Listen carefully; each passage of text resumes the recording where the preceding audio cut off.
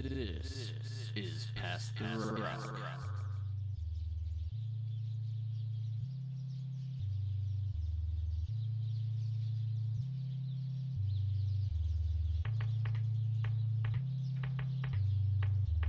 What happened tonight, this is completely BS. This is shame. Shame for the referees, shame for the league to allow this. How's that possible? How are you going to explain that to me? They had to win tonight? If that's the case, just let us know so we don't show up for the game. Just give them a win. Over. Jalen Milroe often wears his own branded apparel reading LANK across the front. It's an acronym that stands for Let a Naysayer Know. Being told by his former offensive coordinator, that Bill is O'Brien. not what I thought. Is that not what you thought? Boy. What the Rock is cooking. Recording live from count 'em, three locations. This is Past the Rock. I'm Patrick, and as always, I'm joined by two great men, Caesar, a.k.a. LCs. Really, if you think about it, it's two locations since I'm technically represented by your other camera. Yeah, but if you're listening, I mean, you're recording from a third location, just not visually. You know, the audience didn't have to know that. They could have thought that I was somewhere. Secretly recording in your home. Yeah, and whatever I make that look like.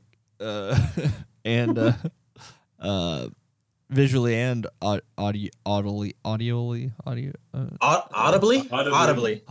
and visually, we have Jacob, aka Bethke. Look, I'm sorry, guys.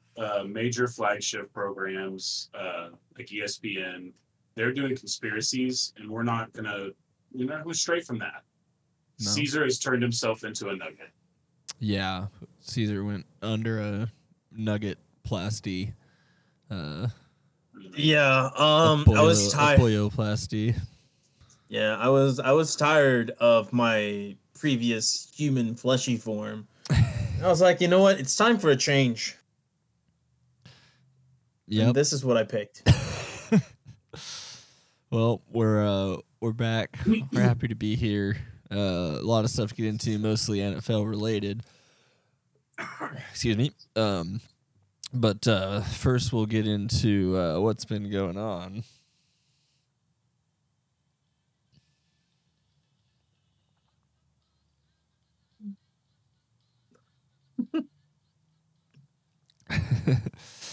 Yeah. So I got to start out by eating some crow.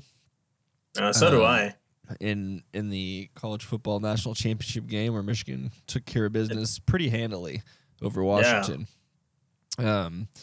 I didn't watch a second of it live or anything. But yeah, it's they were really good. They were clearly the best team in the country, 15-0. I don't know who. No, I don't think anyone has any kind of conversation or argument they could place. What'd you think, Cease? Oh man, dude! I credit to Bethke. Credit to Bethke on seeing the vision of Michigan. Michigan's defense was really good, man. Like, listen, that offense of theirs is whatever. It was just good enough. That run game was elite. That quarterback is the epitome of mid. He was just bad. Like, he's a bad quarterback. He just won a national title game completing 10 passes. Yeah, no, he sucks, and people are going to try to tell you that he's a first-round draft pick. Just watch. Draft season's going to come around, and the same tired takes for guys like J.J. McCarthy are like, you know what? He's a good leader. He has all the intangibles. He's sneaky athletic. He's just a tall white guy. I already saw Giants fans mocking him to them at whatever early pick they have. And like, I saw that. You can't kill the idea, and it's this double visual of or this melted visual of Daniel Jones and Zach Wilson. If that guy goes in the first round, I'm going to tell you right now, he's getting a head coach fired and a GM fired, and it's going to be hilarious because people are going to talk themselves. He does meditation prior to the game. I don't think you quite understand how important that is. Maybe that's the difference between him and losers, you know? Yeah, and you know what? He does it with the cameras in his face. Like, that lets you know how razor-focused he is in meditation. I will say it's tough on that front because, like, if he stops doing it once the cameras are on, then everyone talks crap because he stopped doing it once the cameras were. He put himself in that spot, and he's not shying away from it. So, I'm not saying, whatever. But yeah, if he's kind of in a lose-lose at this point with it, but he put himself in there, so Yeah. But I will say this just about Washington on their side of the things. Man, they had so many opportunities. They had so many opportunities to really run the score up. And they just kept missing. Like Michael Penix, Not his the best Penix night. shrunk. Penix shrunk, man. The That Penix might, shrunk. There that was a might little drop him penis down. shrinkage. There's some That there's might some drop him shrinkage from down to Penix. a Bass Pro level. That might drop him down to pick 11. He might get to keep the purple. Honestly, I don't know that if I would. So there's no way I would take Penis in the first round, medically and after this game. And He's going to be a top 10 pick. I most said likely. I don't me. think about that. I Man. said me, but Daniel Jones was a top 10 pick. You know what I mean? These teams get Yeah, fucking thirsty, bro. give him a better situation. Christian Ponder was a terrible pick. And I don't bring that up. I don't bring that up. I don't bring that up to shit on you you're ever. I bring that up because I literally can't think of a worse first round pick quarterback. Jamarcus Russell. No, but you know why they took Jamarcus. Christian Ponder was literally like, we knew what Christian Ponder was. They talked to Jamarcus Russell. They knew what he was, too. Yeah, but he could throw a football 60 yards without trying. You know what I mean? They were always going to lie to themselves. And Yeah, it's Jamarcus Russell. The only real response is it's the Raiders. So Yeah. Jamarcus Russell is I think in the heads of the NFL execs at that time, they imagined what we see Josh Allen to be. Big giant guy, freak athleticism, it's just, massive arm. but they talked he was just to him. Like they did have Yeah. conversations with him. They knew. no, they knew. I'm just telling you what Hey, probably anybody went through can their head. change. What probably went through their head was like, oh my god, I've never seen a guy built like this and who could throw like this. And then they quickly realized, oh, this guy doesn't give a shit. He's paid. More or less. I agree. And honestly, we're talking a lot about the quarterbacks, but let's don't forget about future Dallas Cowboy Blake Corum. What was the Edwards guy? Is he a future Dallas Cowboy potentially? I think Dylan Edwards. So potentially what a future Dallas Cowboy. what I've heard about right. those running backs from Michigan Except for is that Caleb they're both probably day 2 or day 3 picks. Especially Blake Corum might be a day 3 guy. That's what I'm talking about. Just because he just doesn't have like that explosive long speed, and it's gonna really hamper him. Like he's not gonna be like a guy who that's why I tests said well. Dallas Cowboy. but he's a needs to gamer. be a part of a combo. You know what I mean? We're gonna. Yeah, he's a gamer. He's a baller. Yeah, but he's like that. he's not a great athlete at the running back position, and that's gonna hamper He's him. gonna replace my Deuce as my new little guy. How big is Blake Corum? I thought he looked decent. He's bigger than Deuce, but he's not that big. I think he's more Maurice Jones-Drew type. He might replace Rico. I don't know. I like Rico, but anyway, we're getting into we're the weeds. We're getting into the weeds. Yeah, we're getting into the weeds, and we're not before even we into get the chunk off, of the episode. hell get yeah. off of college football. Trying to make you proud, Jared. There's some Get off pretty, the Phoenix train. There's some pretty unexpected college football news that dropped today that we obviously have to mention with the announcing of the retirement of Nick Saban from coaching Alabama. Goat, man. That's Yeah, the greatest college coach we've ever seen. Easily, hands down. I don't think anyone will ever be able to make an argument for any of the old heads. With all due respect to all of the old heads, I think that Nick Saban pretty much crushed any of that. I saw something that Schefter put out. I think it was 44 first-round picks, 29 losses. And 6 of those losses came in his first year. Yeah. Think about that. And Think what, about three- what- 2 or 3 this year. 2. Yeah. Yeah, just 2. Yeah, I mean it's truly incredible, and so I guess it's just as important. I don't think we're the greatest people to summarize and illustrate all of Saban's career. Like the only thing I think I want to mention, other than historically with Saban, is that isn't it fucking hilarious that he basically was the person that started the Saints to the path to win the Super Bowl for the Saints. The dominoes are incredible. The butterfly effect, however you want to go through with that. You could also put Dante Culpepper in that mix. Yeah, he has to be a part of it. I can't remember where it all lines up chronologically, but I can tell you. I remember that time very vividly. If you want me to get into it. I don't know if we need to get too deep into it, but if you want to just like highlight reel it. Okay, highlight reels. All right, the year it's 2005, right? Nick Saban's first year with the team goes 7-9. Gets Ricky Williams back. they're okay. You know, they take a step up. During that season, Culpepper, Breeze, both have separate injuries. Culpepper, his knee, if I remember correctly, and then Breeze, off. Everybody remembers he has the torn rotator cuff. So, just based on how they're both built, right? Culpepper, big, strong, just athletic guy. Seemed worth more the risk of signing. So the Miami Dolphins make the offer to him instead, thinking that his recovery would be a lot easier to come back from, as opposed to a torn rotator cuff from an undersized quarterback who already didn't have a big arm. So Saints, they take the dice, and what happens? Nick Saban realizes he's not cut out for the NFL after a bad year of having to play both Dante Culpepper and Joey Harrington. The and Joey Wildcat Harrington being the better of the two somehow. Yeah, and then the Wildcat quarterback experiment just kind of, or not quarterback, but the Wildcat offense was pretty quickly figured out after that first year. After Ronnie Brown and Ricky Williams, you know, just were a great two-headed duo that one year. And then, you know, we saw what happened with the Saints. They win a Super Bowl, I believe, three years after he signs with the Saints. Yeah. So that's the timeline in a highlight reel format, fellas. So yeah, Nick Saban. And I think the most important place to take it from here, Patrick, is the future of college football is now in complete and utter chaos. Enjoy. Yeah, it's great. The Alabama transfer portal's been extended for 30 more days. So that means some guys are going to be leaving. I know he was still doing interviews for coaching positions and assistant positions like up until yesterday or even today. So who knows? Perhaps it's an in-house upgrade. I mean, yeah, he's probably helping out a lot in the decisions moving forward. I would assume he's got a big transition going on. Would he not consider being an AD for the school? I don't know their situation. I saw Front Office Sports was expecting or reporting that he's likely to replace Lee Corso at some point.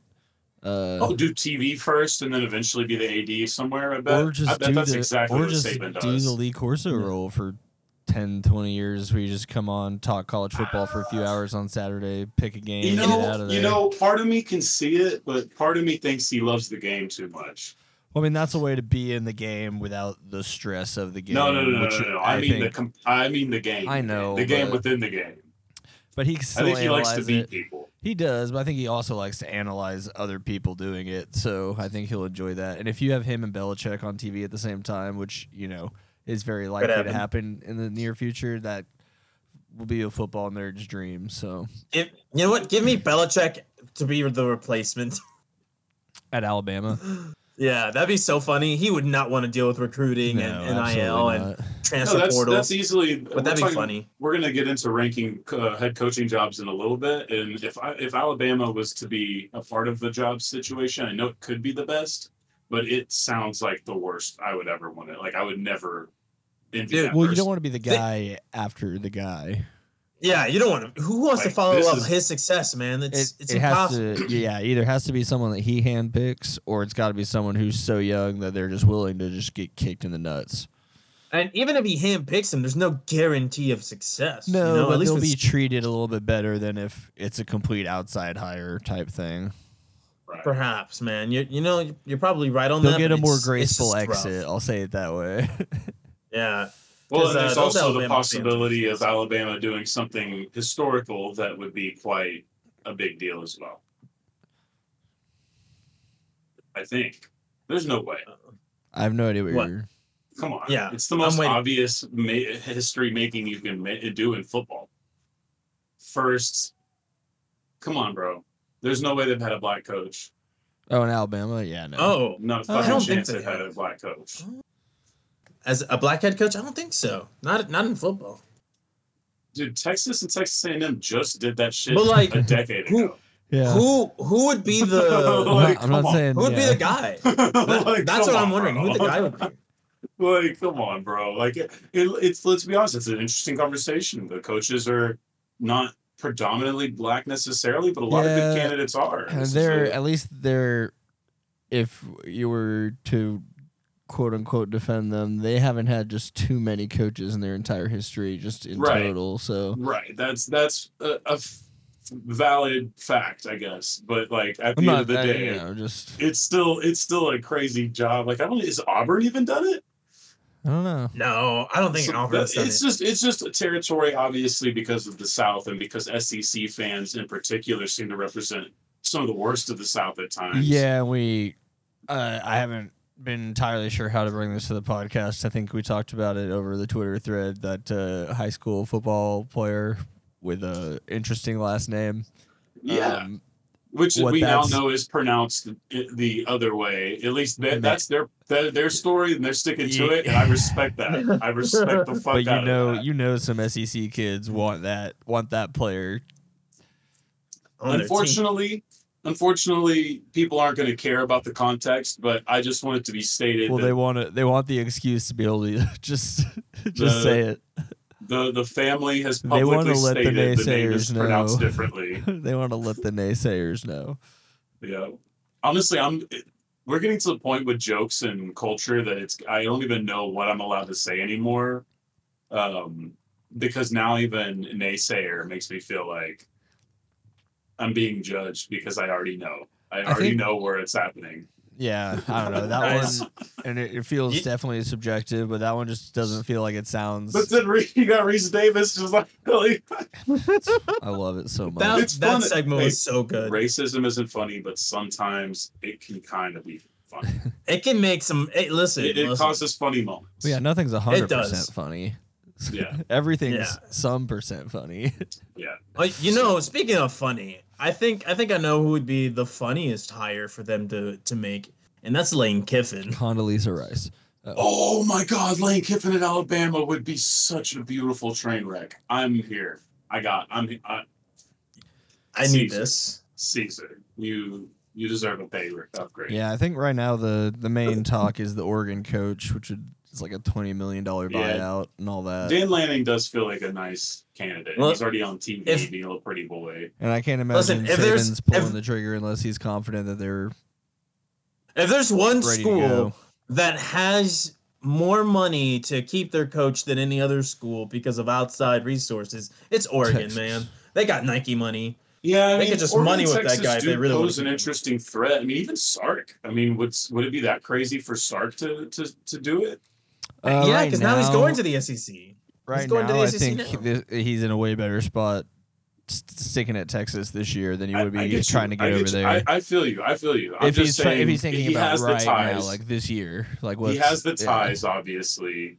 It is. I would say the best job in football because of how much you just get out of it. Like, I think Texas is frustrating for a number of reasons. You're forgetting the Arch Manning of it all, though. And what that could be. Unless he's like, unless he thinks I could bring him with me. It probably could. Also might be the rarity of the job and you know what I mean? It's just one of the few jobs that actually could make the Texas football coach, the Oregon football coach, reconsider. Maybe. Or at least Oregon absolutely, but I don't know about Texas. I mean, but Texas is a lot of meddling. Because Texas is a lot of politics. Alabama has a lot of meddling too. Even with their we just don't hear about it because of Saban. And you're right. That's fair. You have to be able to manage it. No matter where you are, you have to be able to manage it. But I think in Alabama, you get a much more coordinated effort than at Texas. You get the same amount of resources and passion or whatever. But I think that there's undoubtedly I'm trying to say it in a nice way. There's probably not a lot of diversity on either way, but I'm guessing that the diversity at Texas has a little bit more incentive to care about actual diversity, or the lack of diversity at Texas probably cares more about any issues like the boosters have to deal with. I'm not talking about just in that regard. I'm just saying not where the money is. I'm saying what they think about. You know what I mean? Who they reflect. Texas people, even though they are still hard conservatives in a lot of ways, are a little more progressive and rich Texans than Alabama rich. I don't think that's true with the people who pay for these things. You feel like this is an even playing field with boosters? They're all just the evil henchmen of the South? For these schools, yeah. Okay, I mean that's fair. I'm not going to refute that. Like that's a For these completely schools, fair for these allegation. schools, absolutely, which is why they do so well.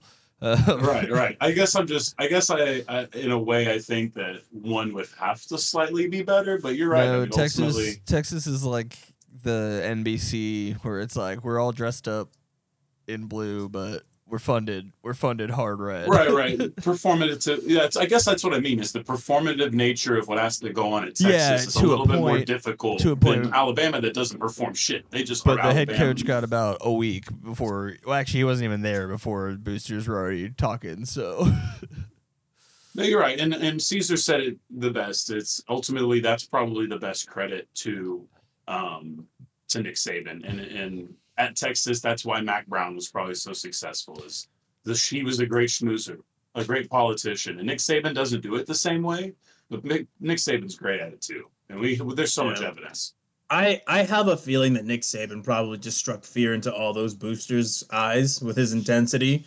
And they're like, all right, well, you're winning titles. Keep up the good job. well, I Nick." mean, it's the winning is the only thing that matters. He was just like, doesn't after matter a what he couple says or does with them. Yeah, After a couple seasons, he could just look at him straight in the face, and tell him to shut the fuck up. like that program was nothing for a very long time. Yeah, he resurrected a powerhouse for sure. Mission accomplished. And hopefully now they'll calm back down as Texas enters the SEC and starts a reign of dominance over the biggest conference in the second biggest sport in the country. And I do want to second that. That's what I would enjoy like to see too, is especially from being a little kid. But I do want to say from just everyone else's perspective, I just want to make it known that it's just fun that now Texas and a whole lot of other schools are thinking exactly like you, because the specter of Alabama is gone. Yeah. And that's just going to cause for some of the best chaos. Like the boosters all around the country are going nuts. The head coaches are all like, there's so many head coaches.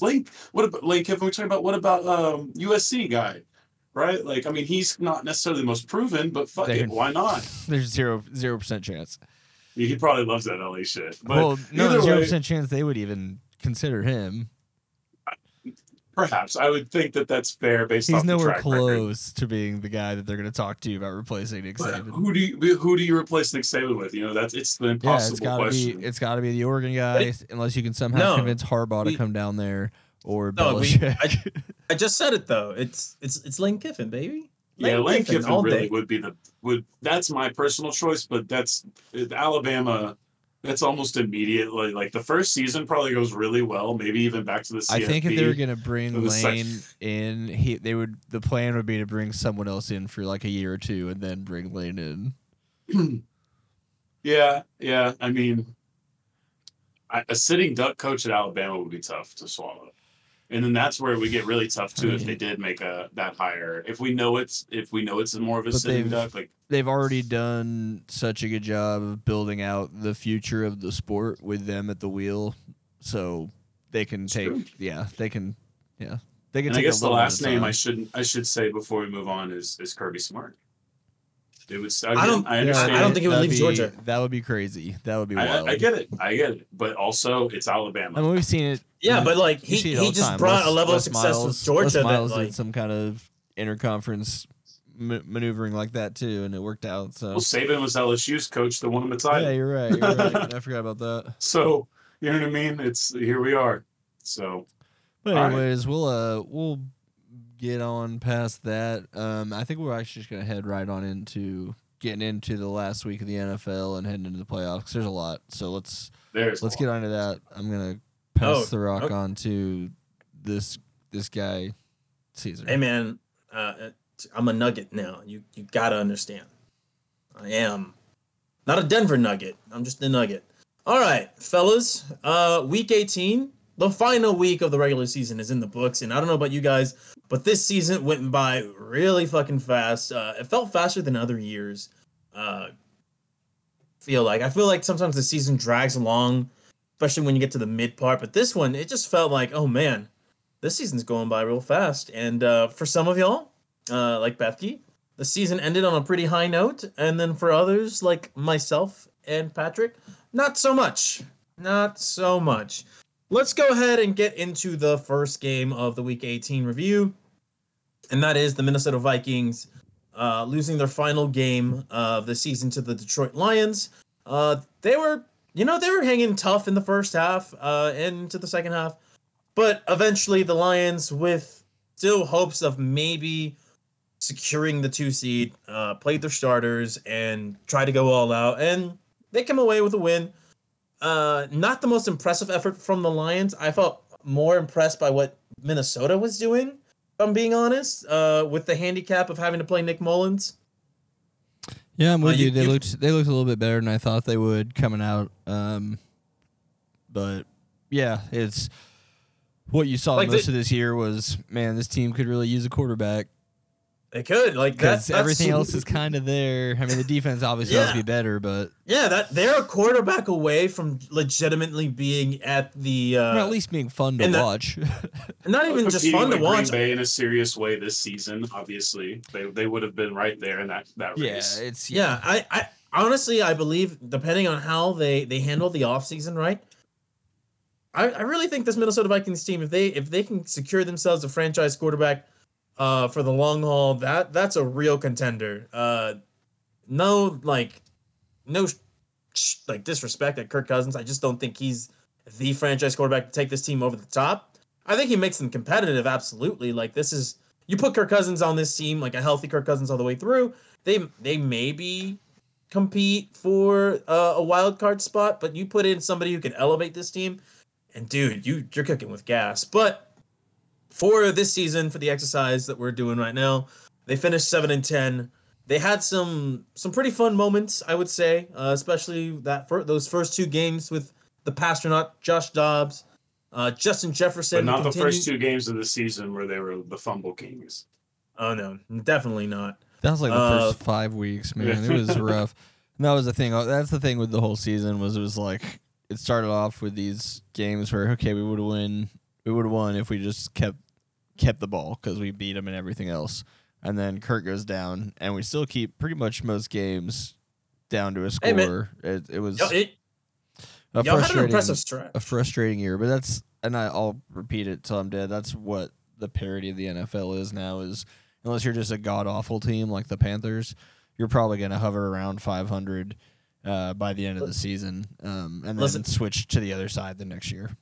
Listen, the Vikings had a pretty impressive 7-game stretch where they went 6-1. They beat the Niners, the Packers, the Falcons, and Saints. I'm not saying that those last 2 teams are anything like great, right? But those were teams that had a shot at the wild card and whatnot. So I'll give Minnesota that much, But they had they had a tough game against the Chiefs, and then of course they beat the 49ers. So there's something there. There is something there. If they can keep Brian Flores and build on that defense and find a good QB, or maybe just run it back with Kirk, you're looking at a team who at least is fighting for the division and maybe 2-3 seed next year, depending on things go. But I guess the question I would ask to Patrick here, though, is so obviously you get to do a little YouTube QB hunting in the off season. That's always fun. But really the thing I want to know is how do you feel the Vikings should go into this next season? Kirk and a draft pick, or just draft pick and Kirk get a job wherever you can? I think you have to bring Kirk back on some kind of 2 or 3 year deal. It's unfortunate timing, but there's no other option. There's just not another option out there, and they don't have the money to do anything else. So feels almost certain that they will, but I mean, they kind of have to, and I believe in him a little bit more than he was like shirtless, doing the horn at the last game, right? Maybe. I don't know. So, I don't watch a lot of pregame. I think Kirk is a Viking for life for sure. I really like him, man. I'm happy with him. It would be great if they took a quarterback with the 11th pick, if there's one there that they actually believe in. If not, go grab something to help that pass rush. And yeah, this is, if they're gonna grab a quarterback, this is the year to do it. This draft class has quickly become pretty stacked at the QB position. Next year's draft class is not looking hot, man. I wouldn't. There's not even anybody being named right now. Like I think if you were to say, hey, who could be in the 2025 draft class, you're looking at Quinn Ewers, and I don't think I love that. I don't Quinn personally love Ewers. The Vikings, I assume, will also have some opportunities to trade down for teams that are super desperate for something, and maybe build up some defense that way. And then who knows? But I think Kirk's your guy. That's just the way it's going to be, and I'm fine with it. I like him a lot, and I think that offense is great if him and Jefferson are both out there and healthy. Jordan Addison he had an incredible rookie year, especially for not having a quarterback for most of it. Almost hit 1,000 yards, and he looks pretty promising. He had a few fumbles early on, but I think he'll be great. You know what? I just forgot who would possibly be the number 1 quarterback taken next year. Shador Sanders could look good in Minnesota. I don't hate it. Shador has nice traits, but there's a lot of developing that needs to be done. I don't want any part he's of in a good spot. Man, you're missing out on a guy who's just. I don't think he's got all the tools. Either, yeah, I mean, the circus, for what you get in the NFL, though, don't need the circus. I don't. Listen, it'd probably be like a LeVar Ball situation where it's not as bad as we make it out. Is that too busy at Colorado? He could be Dak's replacement. That's fine. Dude, I'm not. You're missing out. We still have some years in the Dakota at least. At least a couple more years in the Dakota. You gotta hope. Yeah, because I'm looking at these other guys and I'm just not loving the names. But I think that's gonna be the number 1 name. Although I guess I don't think you guys will be in a position to even draft him, so it's fine. But yeah. Anything else you guys wanted to say on the Minnesota Vikings before we move on to the final 2 games of Week 18? No, he can't see us. No. Oh yeah. Yeah. Bethke's just over here shaking his head furiously. He's like, no. Hey, but I do wanted to say there was something that you guys didn't, give enough play to here. For at least half of a half, it almost looked like the prediction of the Vikings becoming the 7th seed. It was pretty nuts, and that goes to show you just how wild some of this can be, especially down to the final week. But then when you break it down, it wasn't that close because then the Saints kicked the fucking shit out of the Falcons. It didn't take much. And yeah, but it took them a long time to start kicking the shit out of the Falcons. It did take them a while. They were losing early, and then they were kicking. They should have kicking the shit out of them. It was 17-17 at one point, and the next thing I know, I looked up. I'm like, holy shit! What happened to Atlanta? And is this a time to talk about the end of that game? We might as well. No, we gotta wait though. Do you have it? Let's fuck. It's not on the rundown. Do you have it on the rundown? So that's why. I wanted to talk about it when we got to the loss of. Okay, fuck it. All right. Let's do it because it wasn't on the Buzz. What's on the Buzz rundown? Actually. Oh, you were gonna talk about when the coach, huh? Yeah. Okay. Yeah, we can talk about with the coach. Yeah, you're right. Listen. Let's finish up the next 2 games. All right. Yeah. It's time to talk about the Eagles. So this will. Do we have to? Do I have to? We can do the Cowboys first. It's either way. I don't want to. No. Cowboys is simple and short and sweet. We can do whatever we want to do. Listen, I'm just gonna rip the Band-Aid off and just get it over with. The Philadelphia Eagles pathetically lost in a blowout to the New York Giants. I have every reason to believe that they were not going to be really good in this game at all, and they proved me right. They proved me right in a way that I did not want to be proven right, though, which was they got shut out in the first half, 24-0. They were playing their starters, for fuck's sakes. Playing their starters. They still had a division to play for. At one point, Washington is leading Dallas, and you look up at the Eagles Giants score, and the Eagles are already out of it, 17-0. They can't move the ball. They can't stop anybody, and I'm just losing my goddamn mind. Either way, we're one step closer to this season mercifully being over. Eagles finished second in the division, 11-6, in what will go down as one of the most historic downward spirals I've ever seen from a contender in my lifetime. I've never seen a contender. It's pretty impressive. For as much as I didn't fully believe in them as an actual contender, I really didn't think they were just going to keep losing these games down the stretch each and every time. I was like, there's no way they're going to lose this one. Now's the time to bring up Ocho Cinco's prediction, though, right? No, what if they're playing hooky? Child, he is please. so wrong. Yeah, right. What if they're doing what? What if they're playing hooky? They're not, because the they're quarterback's so bad. hand looked like this. Oh, Caesar can't see it, but Caesar knows what I'm talking about. I know what it looked confused. I don't know what any of this means. Jalen Hurts had a disgustingly dislocated finger. No, Jalen Hurts' finger was so fucked up, but this is what he was doing to the camera. So it was just like the worst thing I could imagine. You know what? An I Eagles saw fan like would a see. really weird cut of that. I didn't know what he was. I thought he might have been flipping off a fan. No, that's that not was in him it. showing someone his injury, and it just happened to be also flipping off the Eagles Nation at the perfect time. Yeah, it was bad. It was bad, but yeah, no. Listen, I am discrediting everything Chad Johnson has to say about that. They're not playing hooky. This is a team that's lost on defense. They don't know how to communicate with each other, and on offense, dude, they are in a rut. They don't know how to fucking pick up a blitz. They don't know how to beat a blitz, which should not happen in modern day football. This is a team that's just, it's bad, and they're playing really bad. Chad Johnson's about to get proven really, really wrong when Tampa Bay kicks their ass, but we'll talk about that in the preview. But yeah, I don't really have anything else to say about this game. It's just, otherwise I'm gonna go on a 30-minute rant, and I don't want to do that. And we'll talk about the team again. Do you just want real quick, and I know that we'll. I don't know. I was just looking at the rundown. I don't know if this will be part of the conversation later or not. Do you think there's an actual chance that they fire Nick Sirianni this year, or do you think he at least gets to start next year? So I was gonna bring this. I was gonna bring this up in the coaching openings, but I'll get it out of the way now. There is a 50-50 shot, I think, that he either gets fired or gets retained. And here's what I think has to happen for him to get retained, is that Eagles team, they don't necessarily have to win the Bucs game. They just have to look like they give a shit and are competent and they know what they're doing. Because they have looked lost on both sides of the ball for the last 6 weeks. It's been an incredible downward spiral. So if he gets them playing up to 75% of their potential, I think they keep him, and I think they would be wrong to do so.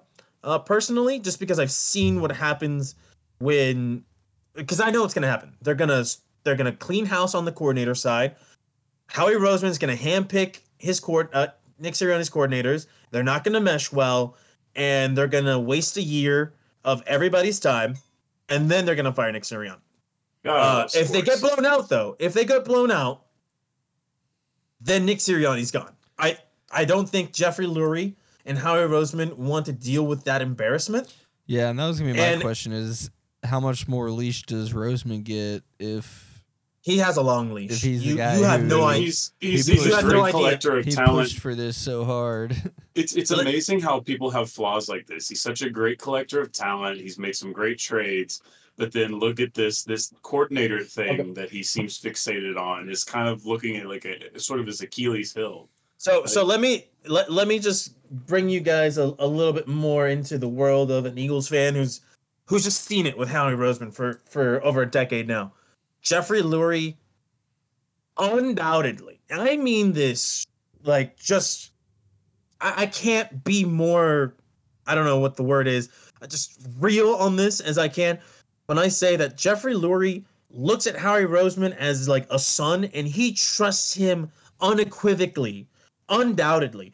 I remember this. I'll never forget this. There was a press conference where Jeffrey Lurie was taking questions, and he balked at the idea when a reporter asked him if Howie Roseman was on the hot seat, or what Howie needs to do to have his job be more secure. Jeffrey Lurie just looked and shook off the questions like, Howie Roseman is as safe as any GM in the league. I mean, this guy is Teflon Don.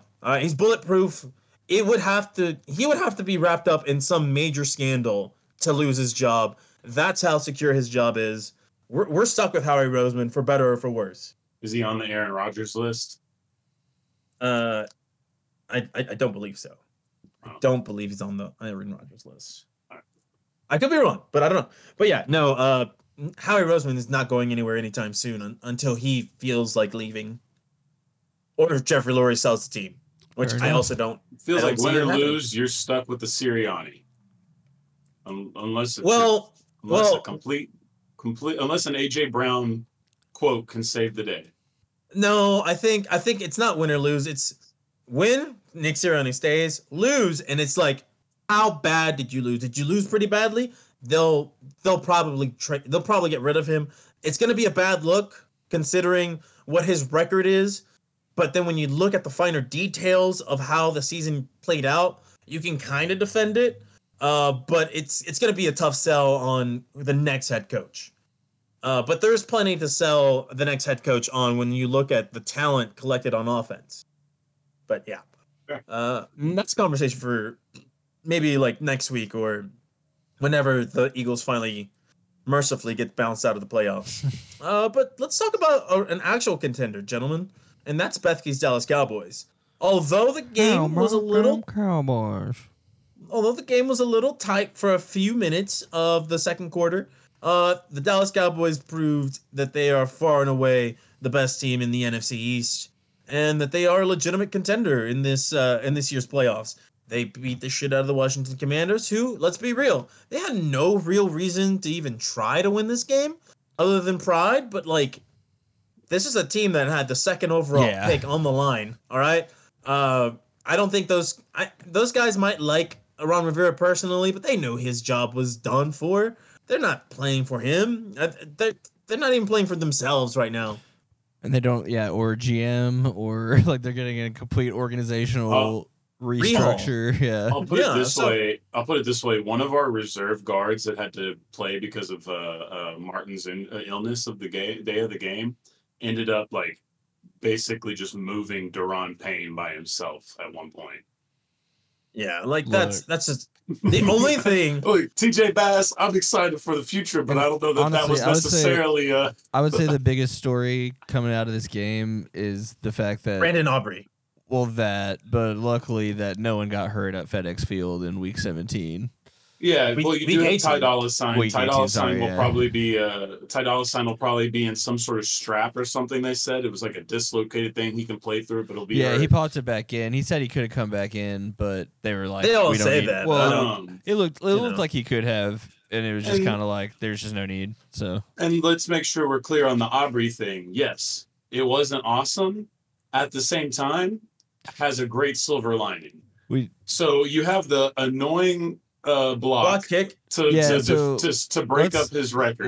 Let's pause on that and ask about this real quick. Should that be counted as a missed field goal if there's a guy standing in front of the ball before you even get your leg down to it? Like, should that count as a missed field goal if you don't even get a chance to kick it past the line of scrimmage? It's asking if it should even count as an attempt then at that point. Yeah. I gotta say shot counts, unfortunately, for my boy. But he missed another one. So that's why it didn't matter as much. But here's the silver lining to that too. He had been due for a doink kick for about 4 or 5 weeks now, I felt like. So for him to get the doink out felt good to do it in the playoffs. And then to get the 50-yarder to finish the game out. Yeah. That was where I was like, yes. I was more excited at that 50-yarder than any other moment in the game. I was like, let's fucking go. My girlfriend was like, I thought they were blowing him out. I'm like, you don't understand. You don't need him heading into the playoffs missing 2 of 2. All of a sudden, you can't hit any. This is going to be the most impressive part of this dude's season. Yeah. All right. Besides him going, like, at one point being perfect, I think he was 35 of 35, which is insane, right? Mm-hmm. But he is 10 for 10 on kicks over 50 yards. That's an insane number, dude. That's my goodness. He gets a little close to the as he doinked. You see that he gets a little close. Either he just nails the straight goddamn middle, or he gets dangerously close to doinking, and that's just his only flaw. And that's just kind of the way he is, and I'll take it. It's probably going to be more bad, and probably going to be more good than bad, if I'm guessing. And you know what's crazy though is even with the two misses, he fell from first in field goal percentage made to fourth with those 2 misses. Nick Folk, former Dallas Cowboys kicker, led the NFL in field goal percentage. 29 of 30. Nick Folk was this season. But yeah, I mean, other than that, there's really not much to say. What that tells me is the Jets didn't get down there enough for him to even make attempts.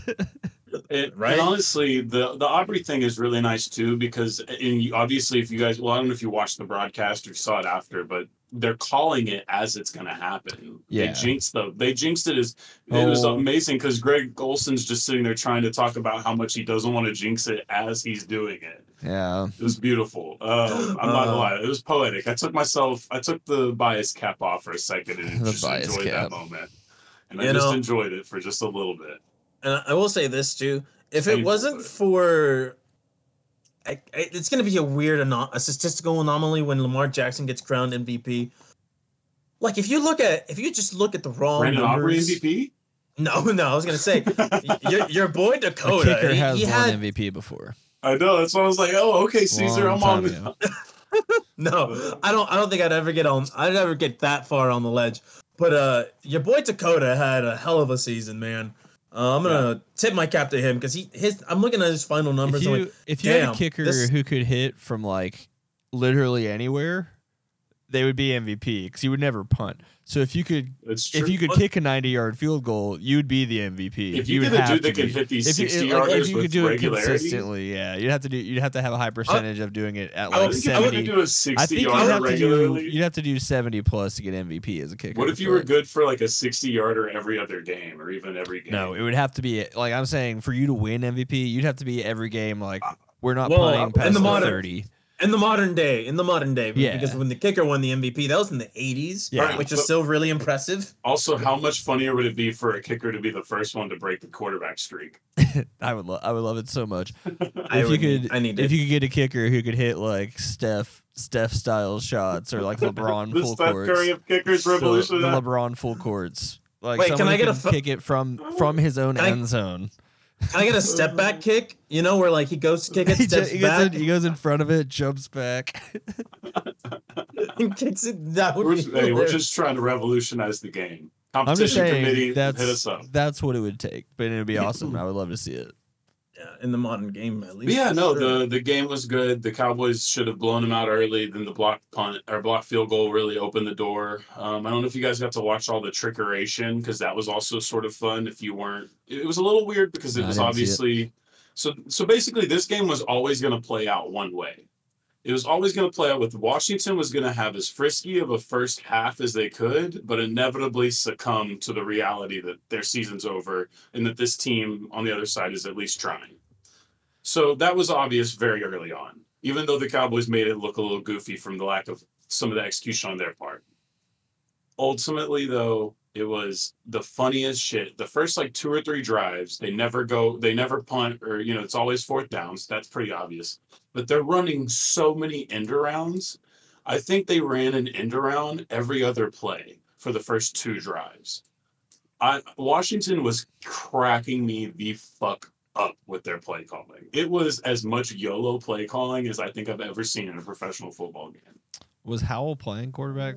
Oh yeah, he was. Okay. He was a part of the shenanigans too. Some of it was effective, some of it was very not effective. And we'll get into this in the coaching discussion too. But there's pieces there. There's a reason why that to me is not wouldn't be the least attractive spot. I can see the allure of wanting to go there and rebuild that thing. Right. Oh yeah, and we'll get it. Yeah, we'll get. Oh my god. Okay, I like it. We're starting spicy. Well, I mean, we have to segue into the coaches. We do. And you know what? There's no better time than the present. Let's get into it right now because I don't want to talk about week 18 anymore. It hurts too much. I'm too numb. Oh yeah, we'll get to that. Never mind. Go ahead. Yeah. Sorry. All right. So, fellas, now that we're done reviewing week 18, it's time to talk about all of these head coaching vacancies, all of these attractive landing spots. But first, gentlemen, I want us to take a moment of silence for our boy Arthur Smith, who will no longer be defending his head coach Fight Club title. All right, that's enough silence. All right, man, this guy went out so funny. At least he gets to know that in this hypothetical scenario of 32 head coaches, he would win this round robin style tournament of fisticuffs. But in his last game, he gets blown the hell out by the New Orleans Saints.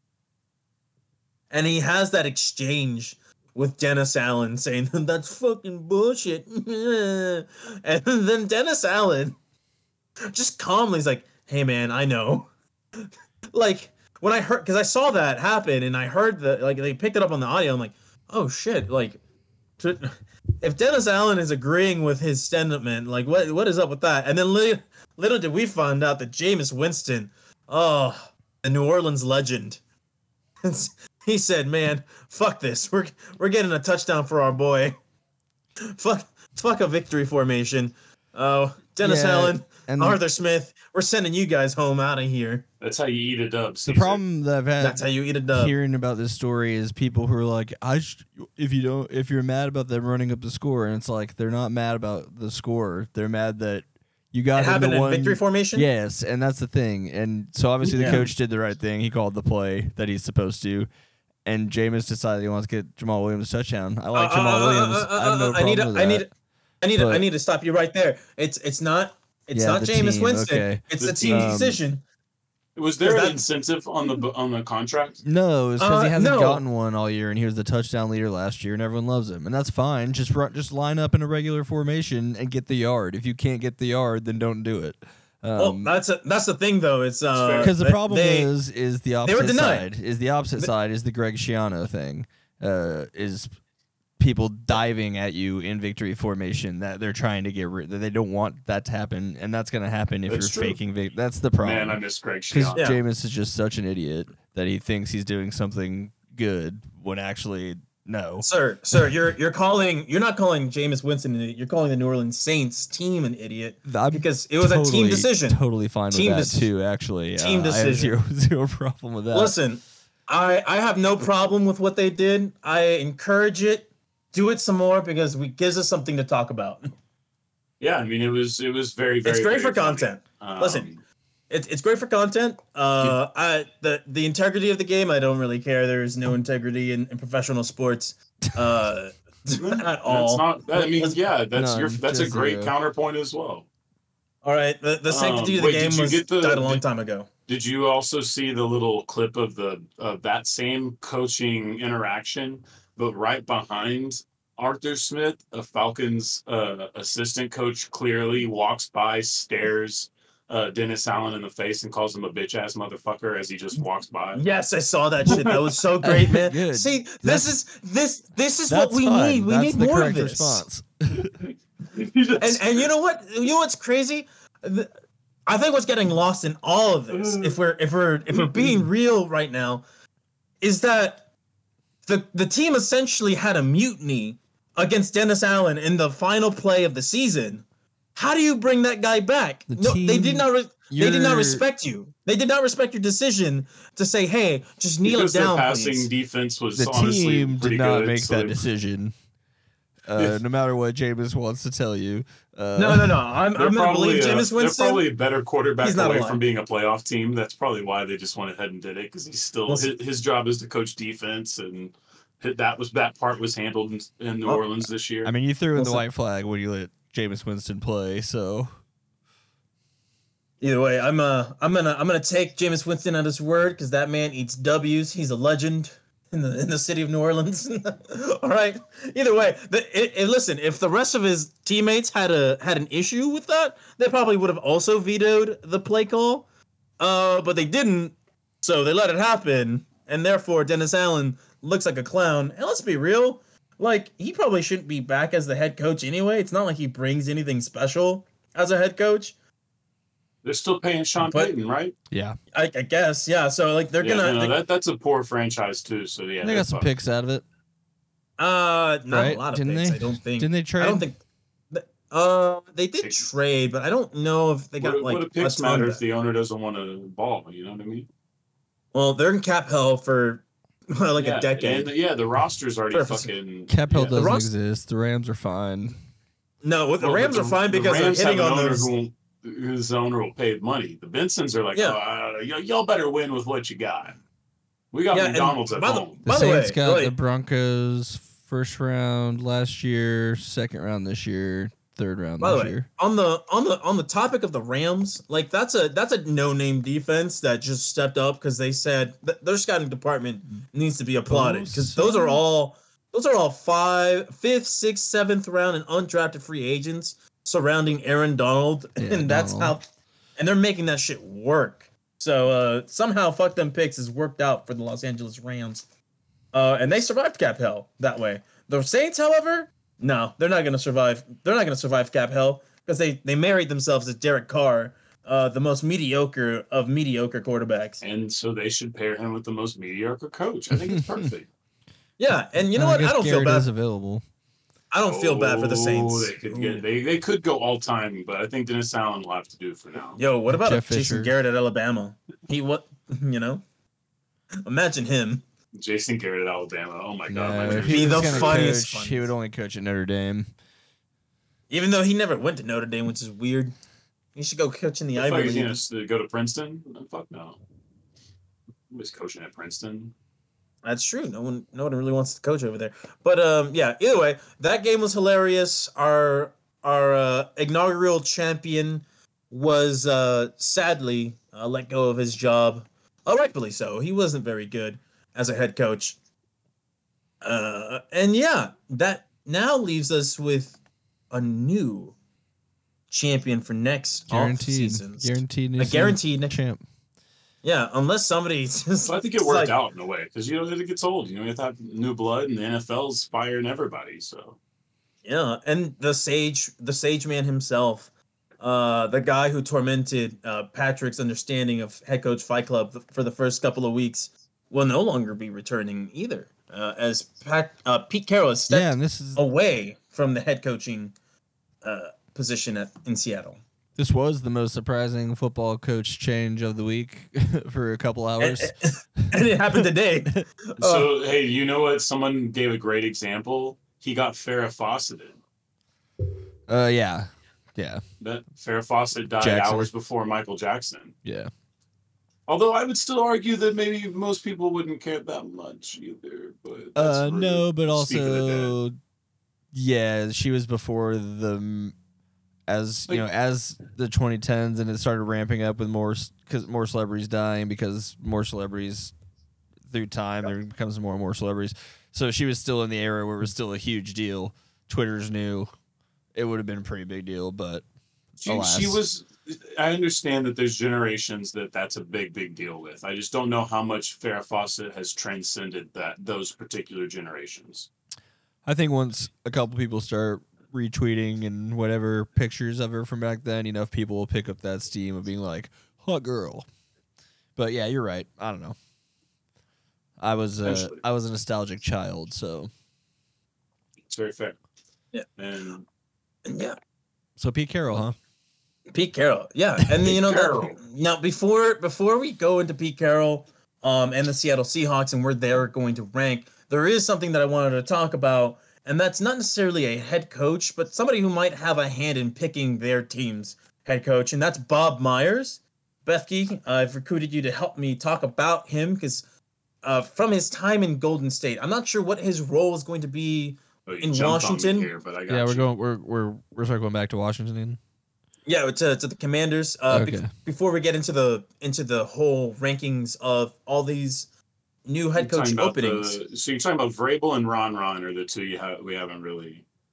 Yeah, I mean, I think those kind of came in the. I don't know. The Ron Rivera thing, that one's already happened. Like that's happened. Everybody knew that was going to happen this year. Mike Vrabel is not surprising. I think it's like let's be real. Tennessee was in a rebuilding season, and I look at Mike Vrabel, and I think a lot of people look at Mike Vrabel as a guy who's going to coach.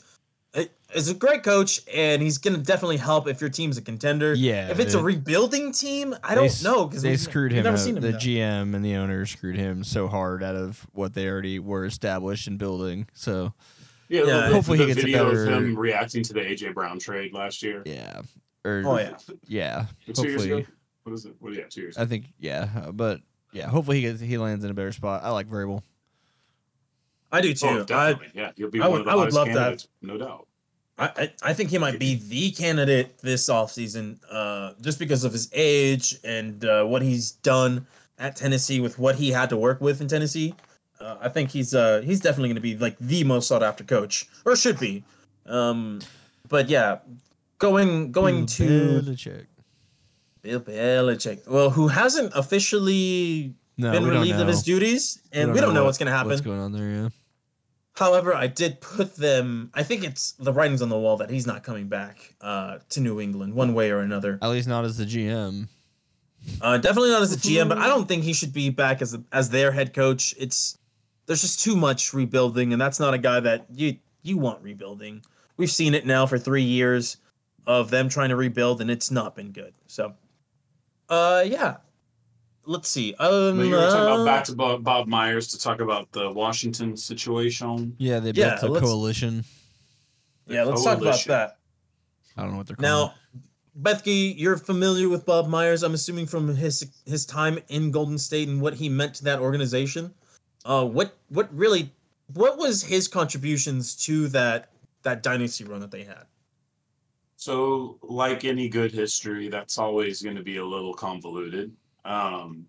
But essentially, the need to know on who Bob Myers is and why the rest of the world knows, and why the Washington football team decided to put him a part of this advisory board, which I guess his role is analyst and advisor. At least that's what I found. So he won a natty playing at UCLA. He was a walk-on at UCLA, then ended up getting a scholarship and starting eventually, but that's where his basketball career kind of came from, or where he kind of came from into the sports world. And then from that, he got a connection with Arn Tellem, who is like one of the most important super agents in all of basketball history. Most people believe that Arn Tellem was the reason that the Hornets didn't take Kobe Bryant, and that actually about 10 teams didn't take Kobe Bryant, because that's how powerful he was. And so that kind of started his career. Then he was a super agent throughout the 2000s. In 2011, he got hired by the Warriors as an assistant GM. And this is where we get started about, obviously, his rise to this kind of level of notoriety and team building. So his biggest credit initially is the 2012 NBA draft class, right? But this draft class isn't that great, right? So you already have Stephen Curry, you already have Klay Thompson. This is the Harrison Barnes, Draymond Green, Festus Ezeli draft. All three players played intricate roles, obviously, in 2015. Draymond potentially could be a future Hall of Famer, and obviously the defensive cornerstone of that dynasty. So big points there. But remember, Klay and Steph already on the roster. Again, we don't really know exactly how much say he had in all of these exact situations, but one situation that might qualify him the best for this particular job search is he was a massive part of the Mark Jackson, Steve Kerr transition. That is a notable chapter in the Warriors dynasty, where of course Mark Jackson was the head coach of the Splash Brothers, their first real playoff year. And then apparently there was some stuff where he wasn't exactly well loved. I remember there being a quote about him really being pushy about his religious views, and Klay Thompson brushing him off in a weird altercation or something. And so there's just always some weird shit there. But essentially, probably because of the Menendez brothers. That's a drop. It's a good deep cut reference.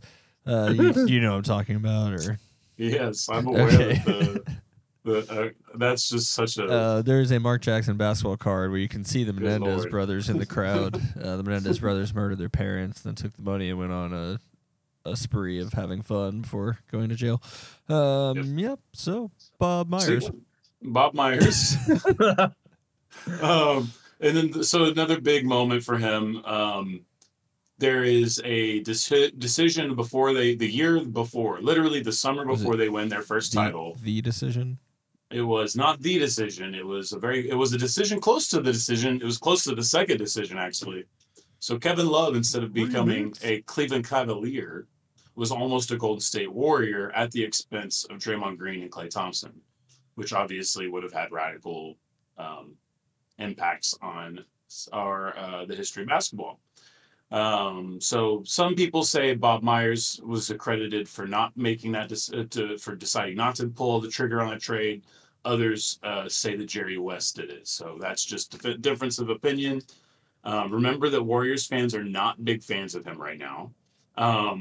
So then he also was accused of trying to trade Steph Curry in the Bogut deal. Of course, history's always reflected that was the Milwaukee's choice was that they got to choose between Monte Ellis or Steph Curry for Andrew Bogut, and they chose Monte Ellis. But obviously, will we ever? Yeah, right. What is such Milwaukee Bucks shit? But that's the way history's always told. Remember the story. The dark years where we were convinced Monte Ellis was going to be good here. Hey, Monte was as good as anybody was for a bit 2014? There was a lot of nasty years after I think, about 14. Whenever Vince Carter hits that playoff shot, and then it's just bad for him. Anyway, he pulled off the KD heist, which I do think is important to note because obviously there was a lot of contractual stuff that needed to happen for that to even happen.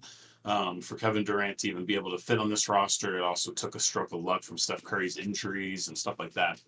And then the biggest issue here that I think is where we'll stop and I'll give you back the mic sees is most Warrior fans also think that he's the one that they should blame for their current demise in the situation they're in right now. Oh, and in fact, Charles Barkley even made a joke on national television. They're so miserable and it's so sad. Well, think about it. You're talking about a dynasty. They are no longer, the peak. So, and you drafted a kid at number 2 who ended up being one of the bigger busts in the last decade. Is that when Poole? You could have had that was James Wiseman. Oh yeah, I forgot about Wiseman. That's not good. And then you have Poole was nice. You got Jordan Poole out of nowhere, but then Jordan Poole was sort of just never developed as a defensive player to the point you had to trade him, essentially. I think that Moses Moody, Jonathan Kuminga have been both, so contributors since being drafted. So all this future that Golden State once had when they thought they were going to have a second dynamic run like the Spurs, it looks like if they're going to have to do it, it's going to have to be in a remade version of the Steph Curry Warriors. So long story short, some people think Bob Myers is one of the best GMs of the last decade. I think he's pretty good. A lot of Warrior fans think he's a giant piece of shit who jumped ship at the right time to go get a nice cushy media gig and apparently a nice advisory role. So you be the judge. All right. Sounds like he knows how to build an organization up at least. Yeah, right. He knows how to run it. Yeah, it's going to be different. NFL's a little bit of a different monster, and he doesn't necessarily seem to have a background in football whatsoever. He's just an advisor on the hiring role, as far as we're aware so far. He's trying to find. He's looking at processes and not X's and O's. If he's just looking at the process of finding a good candidate, I'm sure he'll bring something to the table. Also important to know that Magic Johnson's a part of the ownership, and of course Magic probably had some sort of relationship with them as well. And so and actually the owner is the GM or the owner of the Sixers, and then used to have to deal with them too through Josh Harris, an agent. So here's a question.